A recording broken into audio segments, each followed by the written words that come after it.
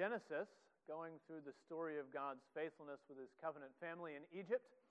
Today, picking up in chapter 42, as Joseph's brothers are reunited with the brother that they tried to get rid of and unsuccessfully.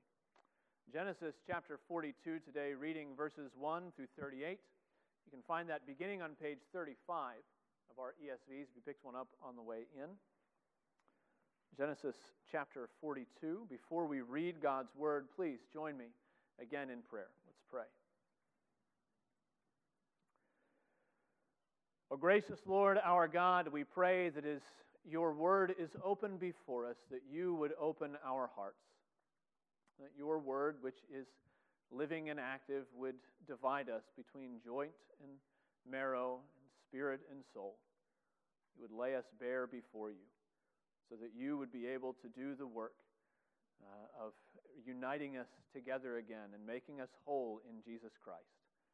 Help us to see something of our Savior here today as the Scriptures point to Him and remind us of the one who gave Himself for us to be the provider, the only name under heaven by which men may be saved.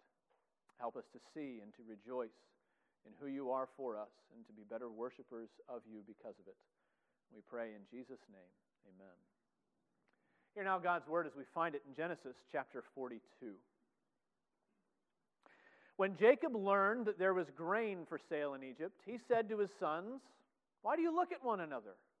And he said, "Behold, I've heard that there's grain for sale in Egypt. Go down and buy grain for us there, that we may live and not die." So 10 of Joseph's brothers went down to buy grain in Egypt, but Jacob did not send Benjamin, Joseph's brother, with his brothers, for he feared that harm might happen to him. Thus, the sons of Israel came to buy among the others who came, for the famine was in the land of Canaan. Now, Joseph was governor over the land. He was the one who sold to all the people of the land, and Joseph's brothers came and bowed themselves before him with their faces to the ground. Joseph saw his brothers and recognized them, but he treated them like strangers and spoke harshly to them. "Where do you come from?" he said. And they said, "From the land of Canaan to buy food." And Joseph recognized his brothers, but they did not recognize him. And Joseph remembered the dreams that he had dreamed of them. And he said to them, "You are spies. You've come to see the nakedness of the land." They said to him, "No, my lord, your servants have come to buy food. We're all sons of one man. We are honest men. Your servants have never been spies." He said to them, "No, it is the nakedness of the land that you have come to see." And they said, "We, your servants, are 12 brothers, the sons of one man in the land of Canaan. And behold, the youngest is this day with our father, and one is no more." And Joseph said to them, "It is as I said to you, you are spies. And by this you shall be tested. By the life of Pharaoh you shall not go from this place unless your youngest brother comes here. Send one of you, and let him bring your brother while you remain confined, that your words may be tested, whether there is truth in you. Or else by the life of Pharaoh surely you are spies." He put them all together in custody for 3 days. On the third day, Joseph said to them, "Do this, and you will live, for I fear God. If you are honest men, let one of your brothers remain confined where you are in custody, and let the rest go. And carry grain for the famine of your households, and bring your youngest brother to me. So your words will be verified, and you shall not die." And they did so. And they said to one another, "In truth, we are guilty concerning our brother, in that we saw the distress of his soul when he begged us, and we did not listen. That is why this distress has come upon us." And Reuben answered them, "Did I not tell you not to sin against the boy? You did not listen. So now there comes a reckoning for his blood." They did not know that Joseph understood them, for there was an interpreter between them. And then he turned away from them and wept. And he returned to them and spoke to them. And he took Simeon from them and bound him before their eyes. And Joseph gave orders to fill their bags with grain, and to replace every man's money in his sack, and to give them provisions for the journey. This was done for them. Then they loaded their donkeys with their grain and departed. And as one of them opened his sack to give his donkey fodder at the lodging place, he saw his money in the mouth of his sack. He said to his brothers, "My money has been put back. Here it is in the mouth of my sack." And at this their hearts failed them, and they turned trembling to one another, saying, "What is this that God has done to us?" When they came to Jacob their father in the land of Canaan, they told him all that had happened to them, saying, "The man, the Lord of the land, spoke roughly to us and took us to be spies of the land. But we said to him, 'We're honest men. We've never been spies. We are 12 brothers, sons of our father. One is no more, and the youngest is this day with his father in the land of Canaan.' And then the man, the Lord of the land, said to us, 'By this I shall know that you are honest men. Leave one of your brothers with me, and take grain for the famine of your households, and go your way. Bring your youngest brother to me. Then I shall know that you are not spies, but honest men. And I will deliver your brother to you, and you shall trade in the land.' As they emptied their sacks, behold, every man's bundle of money was in his sack. And when they and their father saw their bundles of money, they were afraid. And Jacob their father said to them, 'You have bereaved me of my children. Joseph is no more, and Simeon is no more, and now you would take Benjamin. All this has come against me.' And then Reuben said to his father, 'Kill my 2 sons if I do not bring him back to you. Put him into my hands, and I will bring him back to you.' But he said, 'My son shall not go down with you, for his brother is dead, and he is the only one left. If harm should happen to him on the journey that you are about to make, you would bring down my gray hairs with sorrow to Sheol.'" Thus ends the reading of God's holy and inerrant word. May he add a blessing to its reading and to its hearing. Well, you have noticed as we've gotten into chapter 42 that there's a shift in this story. Up until now, the focus has been on Joseph, largely, with that brief interlude in chapter 38. But we've seen Joseph, and we've seen God's work in Joseph to shape his character. And he's been thrust out into the harsh realities of the world, and he's faced suffering. But the Lord has caused Joseph to excel, and he's established, and he is promoted. In chapter 42, the camera angle changes, as it were. Joseph's family comes again into view, and maybe like Joseph, you were beginning to forget about them. But there they are, and there's the famine, and they're languishing under hunger, staring blank-eyed at one another as the famine creeps across the land. And for the next few chapters, this is what we're going to be looking at. These are the men that will captivate us, and it's a reminder that this story has never really been just about Joseph at all. He was not the end game. That's what it said back in chapter 37. These are the generations of Jacob. That's how the whole story began. This is a family story. I suppose if God's objective had been simply to establish Joseph, then chapter 41 would have been a fine place to end. He's got a good job. He's raising a family. He's praising the Lord that he is fruitful and he is forgetful in the land. The Lord has blessed him, and that would be a good place to stop, but the Lord brings us back to Canaan, back to these scoundrel brothers of Joseph, back to his promises to the patriarchs to bless the whole earth through this family which seems so very dysfunctional. We are faced yet again in this study in Genesis, and it will not be the last time that we see it. We are faced with the God who is utterly determined to work out his purposes for the people he has chosen. He will let nothing stand in the way of fulfilling the promises he has made. So we see that again. But we also need to consider today exactly what it is that stands in the way of his promises and his fulfillment. This wayward family, what are the obstacles that they have set up for the Lord to traverse in order to bring about the fulfillment? That's the way that you can measure someone's determination, by the way. You look at the obstacles that they're willing to wrestle with. How far are they willing to go? Will they only go until the course gets difficult, or will they stay? Will they continue? Will they persevere? The home that I lived in when I was a teenager sat on the bank of a pretty large creek, which in 2010 was named the second most polluted waterway in the United States, but that's a different story. It sat on the bank of a rather large creek, and every spring, at least once a year, the water would flow over the banks of the Connoquenessing Creek, and it would come at least into the yard and probably into the driveway. And there were these minor floods, but the year after we moved out, the whole neighborhood was underwater. Several feet of water in every home for about a half a mile. And the people that were there, when the waters receded, they were left with a choice. Are they going to rebuild?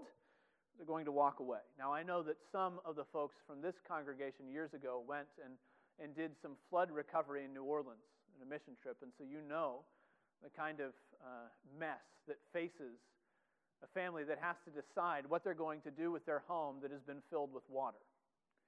It is not an easy fix. It is not like one of those home renovation shows that you see on HGTV where it's a fresh coat of paint and some new granite countertops and everything looks sparkly and new. And flood damage gets in the cracks and the crevices and it seeps into the walls, and you've got to rip out the drywall and the installation. You've got to gut the house down to the studs and start all over again. This is not an easy fix.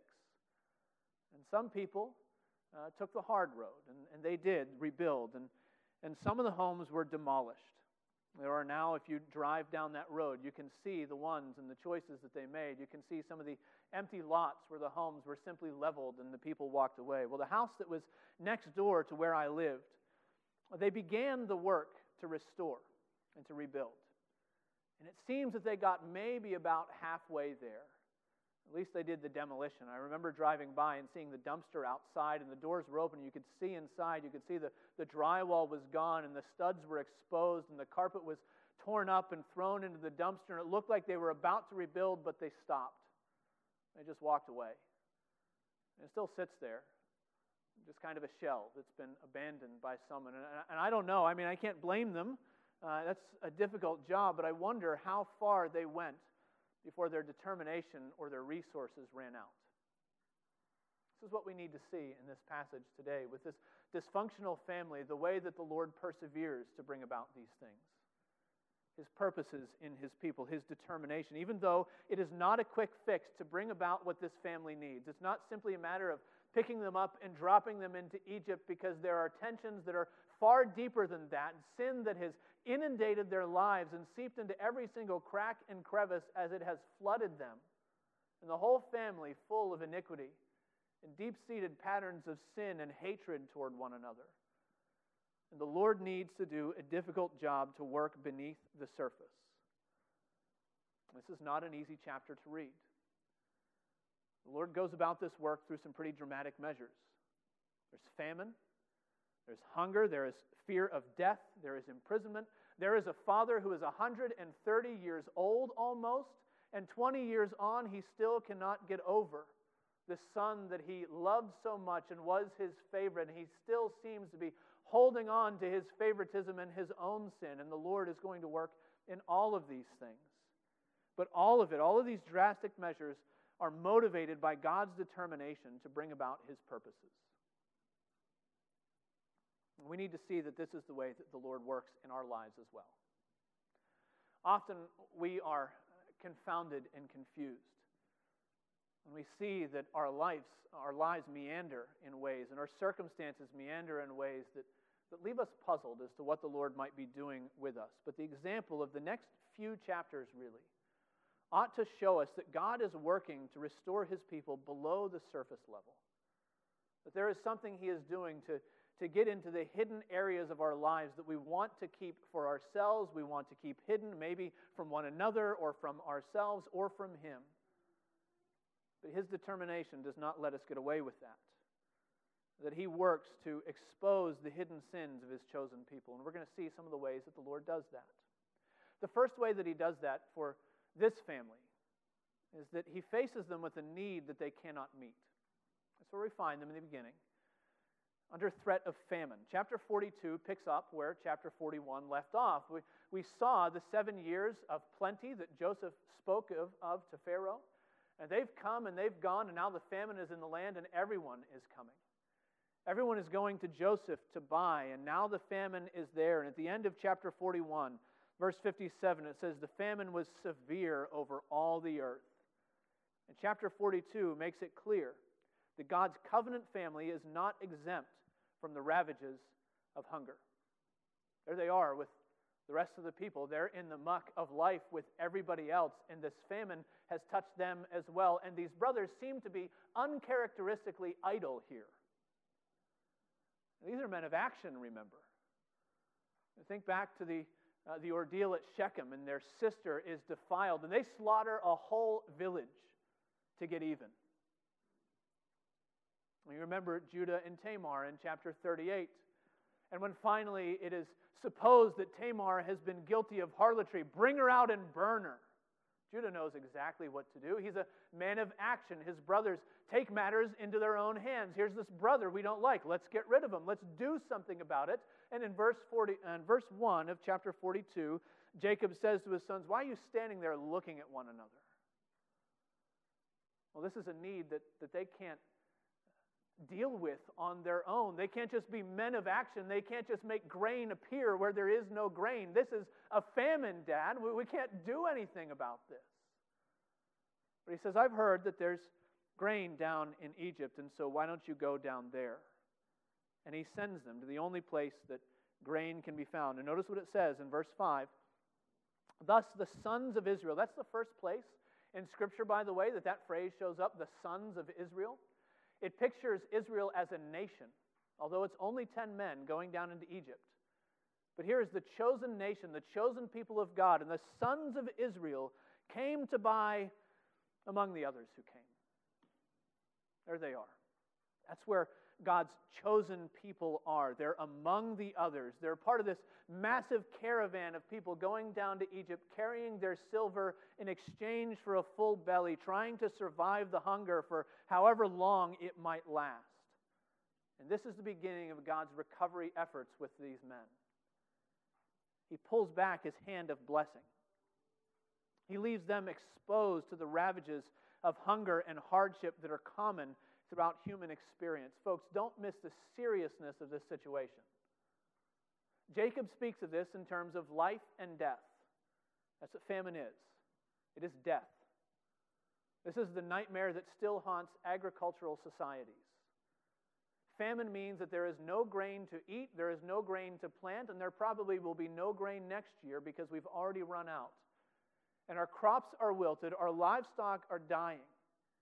And parents are grieved as their children are crying out of hunger pangs and they can do nothing to feed their bellies. This is a serious situation. This is death. Some people get cynical. Maybe this is a step too far. God is clearly in charge of this famine. He said as much back in chapter 41 when Joseph said, the Lord has shown you what he is going to do. The Lord is in charge. And are we to think that God, who claims to be loving and forgiving and compassionate, would put the entire ancient Near East under the press of famine in order to make a point to one family? Is that what God is doing? Well, yes, actually. Yes, it is what God is doing.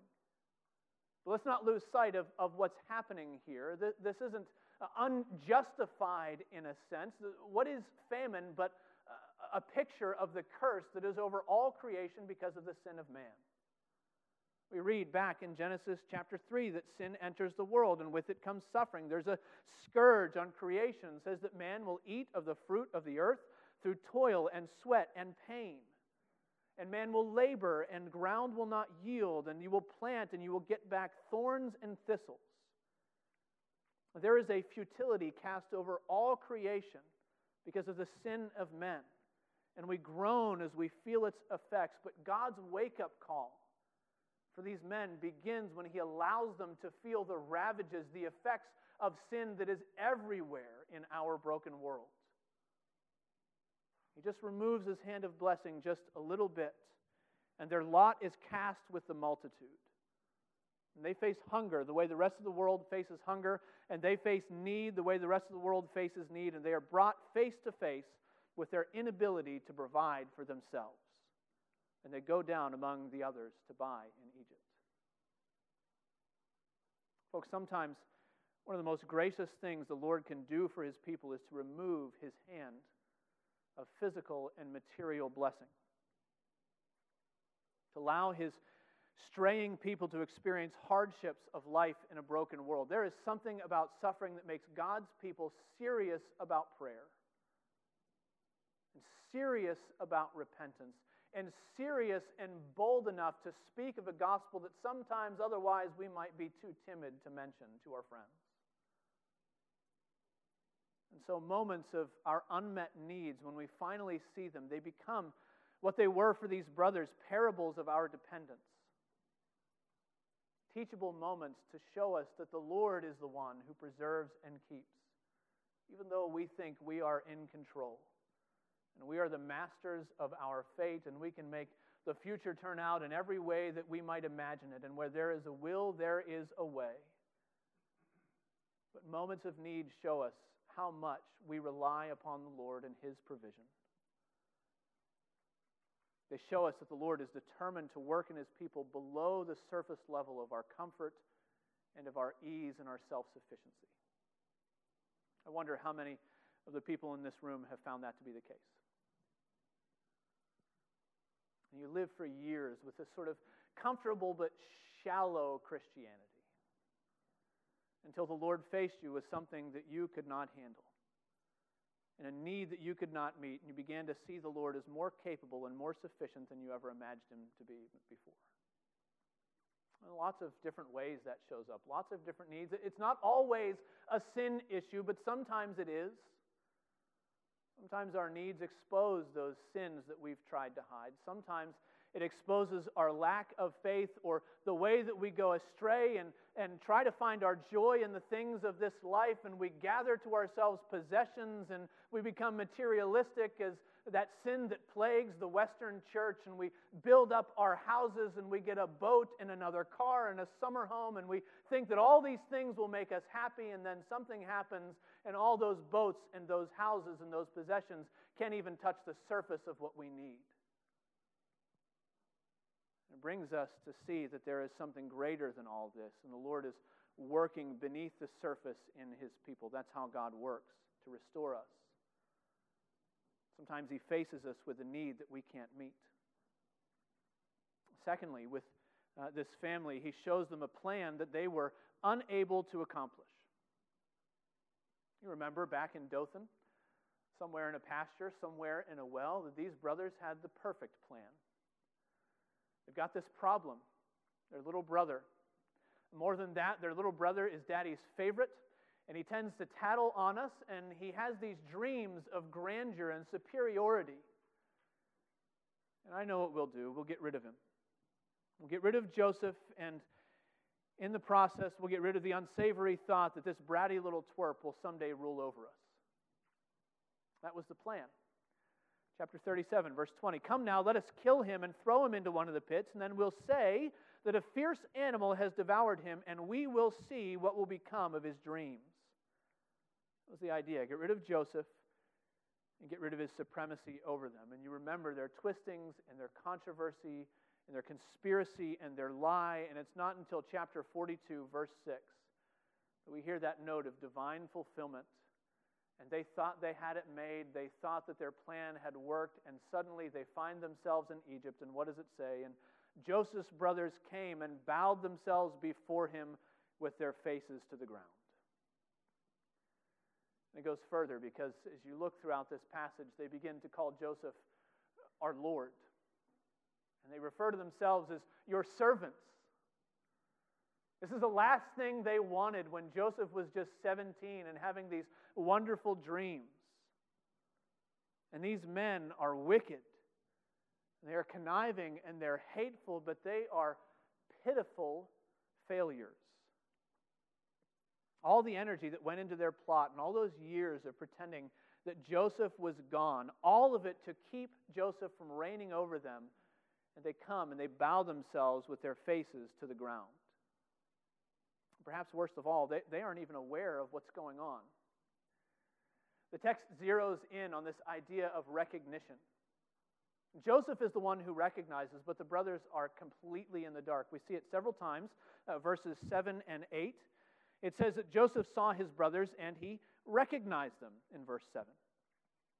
And down again in verse 8, Joseph recognized his brothers, but they did not recognize him. In fact, in verse 7, where our ESV says that he treated them like strangers, a better translation would be, he made himself unrecognizable to them. It shares the same root.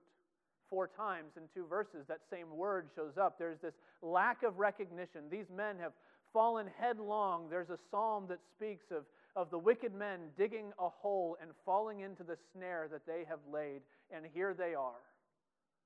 All of their plans and all of their efforts, and they don't even see how far they have fallen and how much of a failure they are. Now, this idea of recognition is actually pretty significant in the overall flow of the story of Joseph and his family. This was the same word back in chapter 37 that they posed to their father, the same question. They sent that blood-soaked robe and they said, "Recognize whose this is." And their father recognized it and said, "It is my son's." This is the same word that showed up in chapter 38 when Tamar was being brought out and she sent to Judah and she said, "Recognize whose these are. The cord and the signet and the staff," and he recognized. You see, recognition in this larger story has been a tool for deception and for vindication, and the fact that these 10 murderous brothers have no idea what is going on right in front of their faces shows how far their sin has blinded them and how much they are in over their heads and they don't even know it.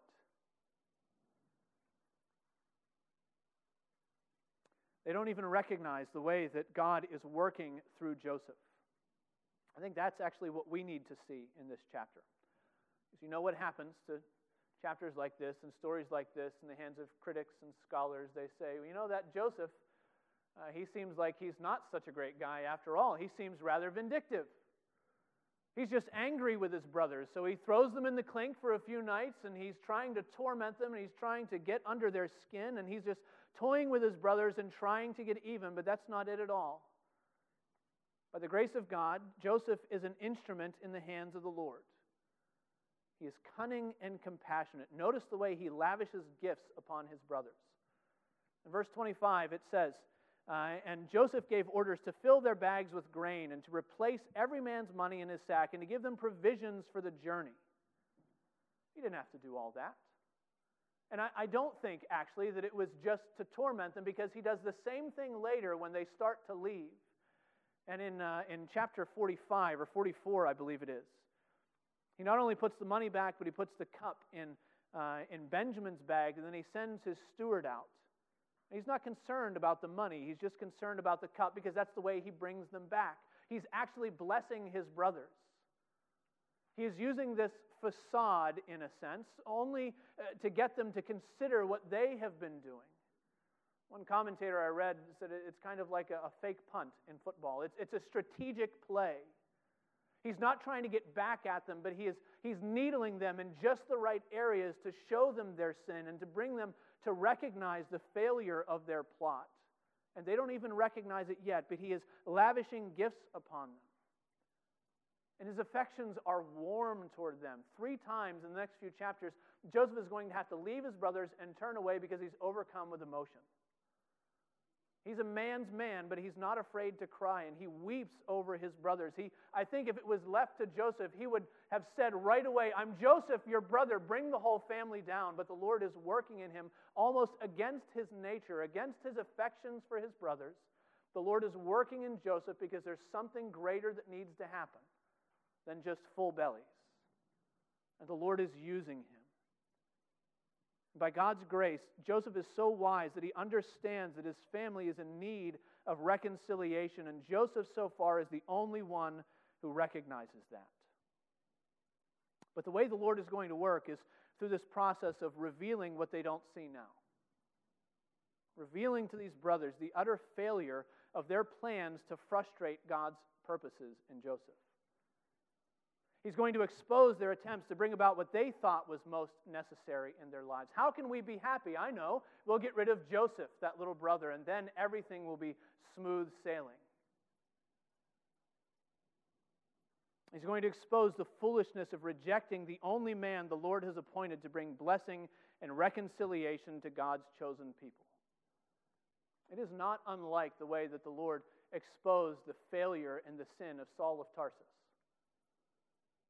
When the moment of revelation finally came and he was knocked to the ground and he saw the light and he heard the voice, and who are you, Lord? And I'm Jesus, whom you are persecuting. And later he would write to the Philippians and he'd look back on a whole life of schemes and plans and all the things that he thought were really good and zealous for the law, a persecutor of the church. And he says, I count it all dung and it's all to be given away and it's all trash and rubbish.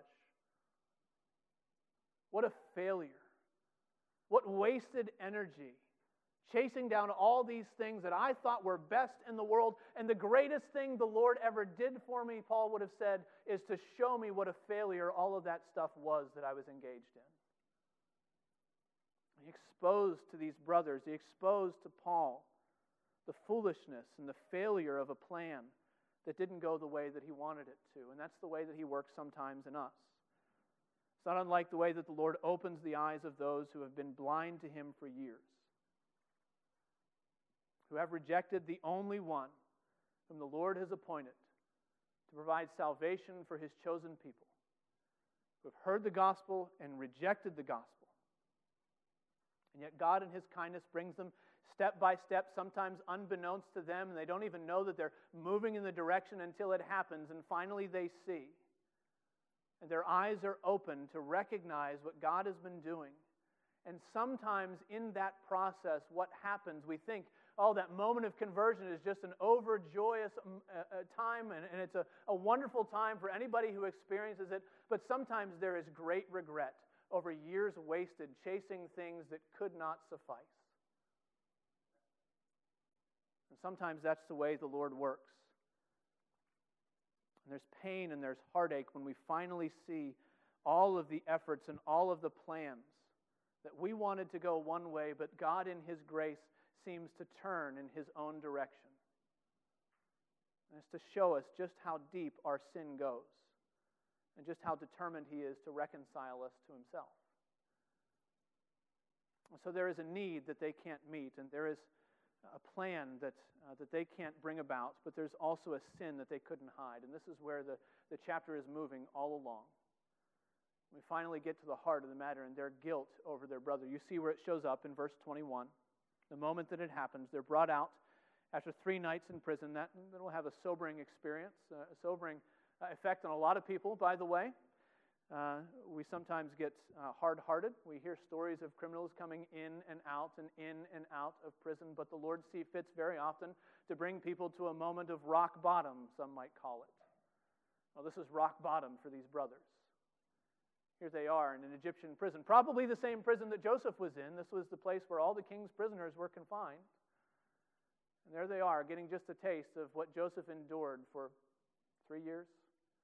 Who knows? Between slavery and imprisonment, it's been 13 years that he was there, and they've got 3 nights, and they come out rock bottom, and this is what they say, verse 21, they say to one another, in truth, we are guilty concerning our brother, and that we saw the distress of his soul when he begged us, and we did not listen, and that's why this distress has come upon us. I hope you understand what an indictment that is of their sin. This is the detail that was left out in chapter 37, that while Joseph was in the pit, or while they were throwing him into the pit, he was crying out. In chapter 37, it doesn't focus on that. Joseph is silent. We don't see anything or hear anything from Joseph. We only see the plot of the brothers, but it's not until chapter 42 that they say, he begged us and we would not listen. You know what this means? They can't look at this and say, oh, it was a crime of passion. I was overcome. There was deliberation. They put him in the pit and they sat down to have lunch and to discuss, what are we going to do with dear old Joseph over there? How are we going to be rid of him? And now, 22 years later maybe, these brothers are speaking of it as though it just happened. As though Joseph's cries are still echoing in their hearts. And I don't know if they've ever had this conversation before. It might be that, I don't know, maybe Zebulun, he's the sensitive one. And anytime anything happens, he brings it up to his brothers. I bet this is because of Joseph. I'm telling you. This is why this is happening. And oh, come on. Who knows? Who knows how many times they've had this conversation? Who knows if altogether they have stuffed it so far down that they have almost completely forgotten it. You know, in your own families, there are certain things that you do not talk about. Maybe the Joseph incident was off limits for these brothers, and they tried to ignore it. Whether they talked about it all the time, whether they were silent over the years, they're talking about it now, and they are moved to declare their guilt and to come out with their confession, because that's where Joseph has been moving them.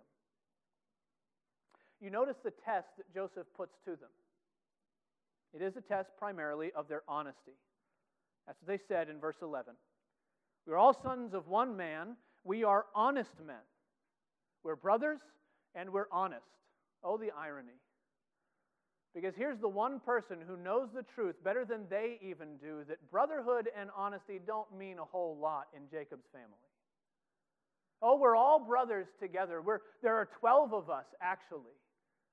And they speak of Joseph as though he somehow still has something to do with the family, but we're honest men. And Joseph presses into this area of their honesty. He's like an ER doctor. When you take your child and they've got road rash and the dirt and the grit is in there because they crashed on their bike and you're now in the ER and they have to do something. They've got to scrub it out even though the child doesn't want it to happen. And Joseph is scrubbing on this wound to bring all of the dirt to the surface. Well, you're honest, huh? Well, let's test your honesty. And so he tells them, we're going to test and see if there is truth in you. We're going to see if your words can be verified. We're going to see if you're honest men. Do you notice how many times these same phrases show up? They repeat it when they go back and they tell their father, we told him we were honest. He said he wants to see if we're honest and how honest we are. And he presses in here to this question of honesty to these men who sold their brother and covered their sin with the blood of a goat. That's the first thing that Joseph does. But secondly, he also brings up the reminder of the fear of God.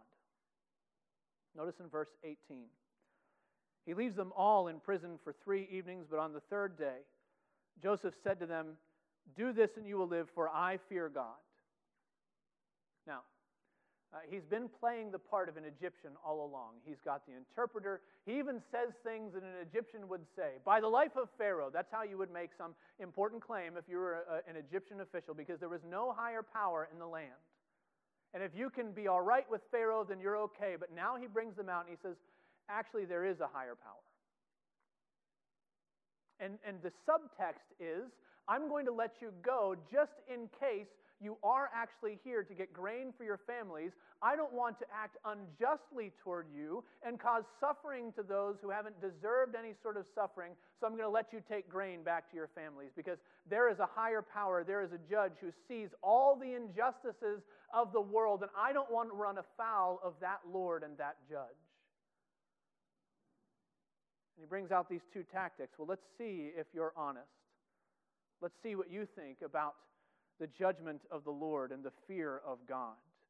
It's that combination of the two that lays them bare, and that's why it's so important. In verse 21, they said to one another, in truth.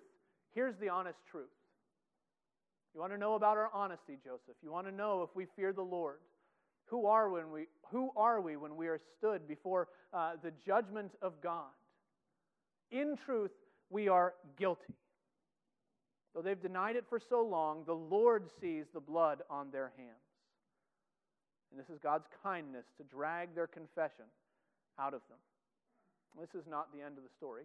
This is really just the beginning of God's work in them. But the first step is showing them how much they have not been able to hide their sin. They have not been able to stuff it away where nobody can see it and they don't have to think about it and they'll never have to account for it. And he shows them this sin that they were unable to cover. In fact, it goes a little bit further. They weren't able to hide it from themselves, and it seems they weren't even able to hide it from their father. You see what Jacob says to them when they come back. Here comes this band of brothers, and one of them is missing, and their pockets are full of silver. We've seen that before, haven't we? And what does Jacob say? You've done it again. You have bereaved me of my children, plural. And he lays on them Joseph and Simeon. He says, the next thing you're going to do is you're going to try and take Benjamin away. Not a chance. Do you remember that moment, maybe somewhere in your mid-20s, maybe a little bit later, if it took that long, where you finally realized that your parents were way smarter than you always thought they were? And there were so many things that you thought you got away with. And you came in late and nobody's going to hear me, and you're going to go this way and nobody's going to know it. And then finally someday you realize, yeah, they knew about a whole lot of it. Well, this is that moment for these brothers. You have bereaved me. And they couldn't even hide their sin from their father. He's been thinking about it and wondering, perhaps. He's been skeptical of their whole story for 22 years. What has happened to Joseph? And I think he blames them. Folks, what a blessing of the Lord when our sin finally comes crashing down around us. It happens for God's people. We are not exempt from seeing those sins and having them rise to the surface that we thought we were done with and rid of and didn't have to think about anymore. Sometimes it happens for you the way that it happened kind of like for Joseph. Somebody preaches a message to you and they tell you about your sin and they call your sin to account and they remind you of the justice of the Lord, and those two things come together and there is conviction. Sometimes if our consciences are prepared and we're sensitive to what the Lord is doing, sometimes it shows up in the kindness of somebody else. That we see something and we say, well, we don't deserve this. And we're already dealing with our guilt and something happens and the Lord shows us how vile we are. What a blessing of the Lord when we should see that. Sometimes it happens when somebody else is wise enough to see through that facade you thought you had put up and nobody could penetrate, and they call you to the carpet. Sometimes it happens through the regular reading of the Scriptures, coming again and again to the Lord's table, and faith and repentance and self-examination. However it happens, one thing is certain, that conviction of sin is the work of God in His people. It is proof that He is working beneath the surface to make us sensitive to His Word and pliable by His Spirit. Beware the moment that your conscience is so seared that you no longer think about the sin that plagues you. Beware the moment that your heart is so hardened that you no longer hear the voice of conviction. We live in a world that wants to tell us that the worst thing in all the world is to feel guilty or to feel shameful. And at all costs, what you ought to do is to be rid of guilt and shame and any sort of feelings of not measuring up by reminding yourself that there really is no power above, nobody else you have to measure up to, no other standard beyond your own, and make yourself happy and go the way that you want to go and be rid of all those trappings, that puritanical upbringing where there's some God watching over you. The voice that says those things in our culture that is so prevalent is a lie from the pit of hell. It is appointed unto all men once to die, and then comes the judgment. There is the truth. The Lord has given us guilt and shame for a reason. It is to warn us of the danger of our sin, to prepare us, to recognize that we have to face the judgment on the last day, and it's given to cause us to despair of our own ability to weave together garments of righteousness that we can make. Just like it was for these brothers, there is only one man that the Lord has appointed to provide for His people. He is not in Egypt. He is at the right hand of the Father. Jesus Christ, the righteous one, the only one who came and fulfilled all the law's demands on our behalf. And though He was completely righteous, died a sinner's death, was resurrected on the third day, and is now at the right hand of the Father, ever living to make intercession for the saints, pleading His own righteousness and His blood and His sacrifice and not our own. What a blessing when the Lord shows us the need of our sin that we cannot meet by our own efforts. What a kindness to show us the things that lie beneath the surface. Oh, sometimes I think we want the Lord maybe just to leave us alone. Maybe just to help us to be comfortable, to help us to get through life and go to work and have a happy day and to cruise into the weekend, and we can show up in church and we can feel good because we came to the table, and we can think that everything is good, but the Lord won't let us rest because He's working beneath the surface, because there are things that are deeper than all of this. He is determined to work in His people where it really counts and where it matters. He will not let His purposes falter for His people, His promises that He's given. And so He presses home all the futility of going after these things that we think will meet our needs. And He shows us the need of our unrighteousness that is greater than we could ever bear, and He shows us the sin that we think we have hidden for so long. All of it in order to turn us to the only one who can provide for us. I hope that you're turning to Him today. I know that many of you are. I know that this chapter doesn't end on an upswing, and we're not going to see an upswing with these brothers for a few more chapters, but this is the reminder that we have today that we're going to come to this table, and it's going to be something that is provided for you. Sustenance, bread and a cup. A picture of the way the Lord provides for us, not just the things that keep our bodies going, but spiritual sustenance in Jesus Christ, the only provider for God's people, the only one who can meet the need of our unrighteousness. So let's come to Him in faith and in repentance, being laid bare before Him and recognizing that He is the only one the Lord has appointed for us. Let's pray.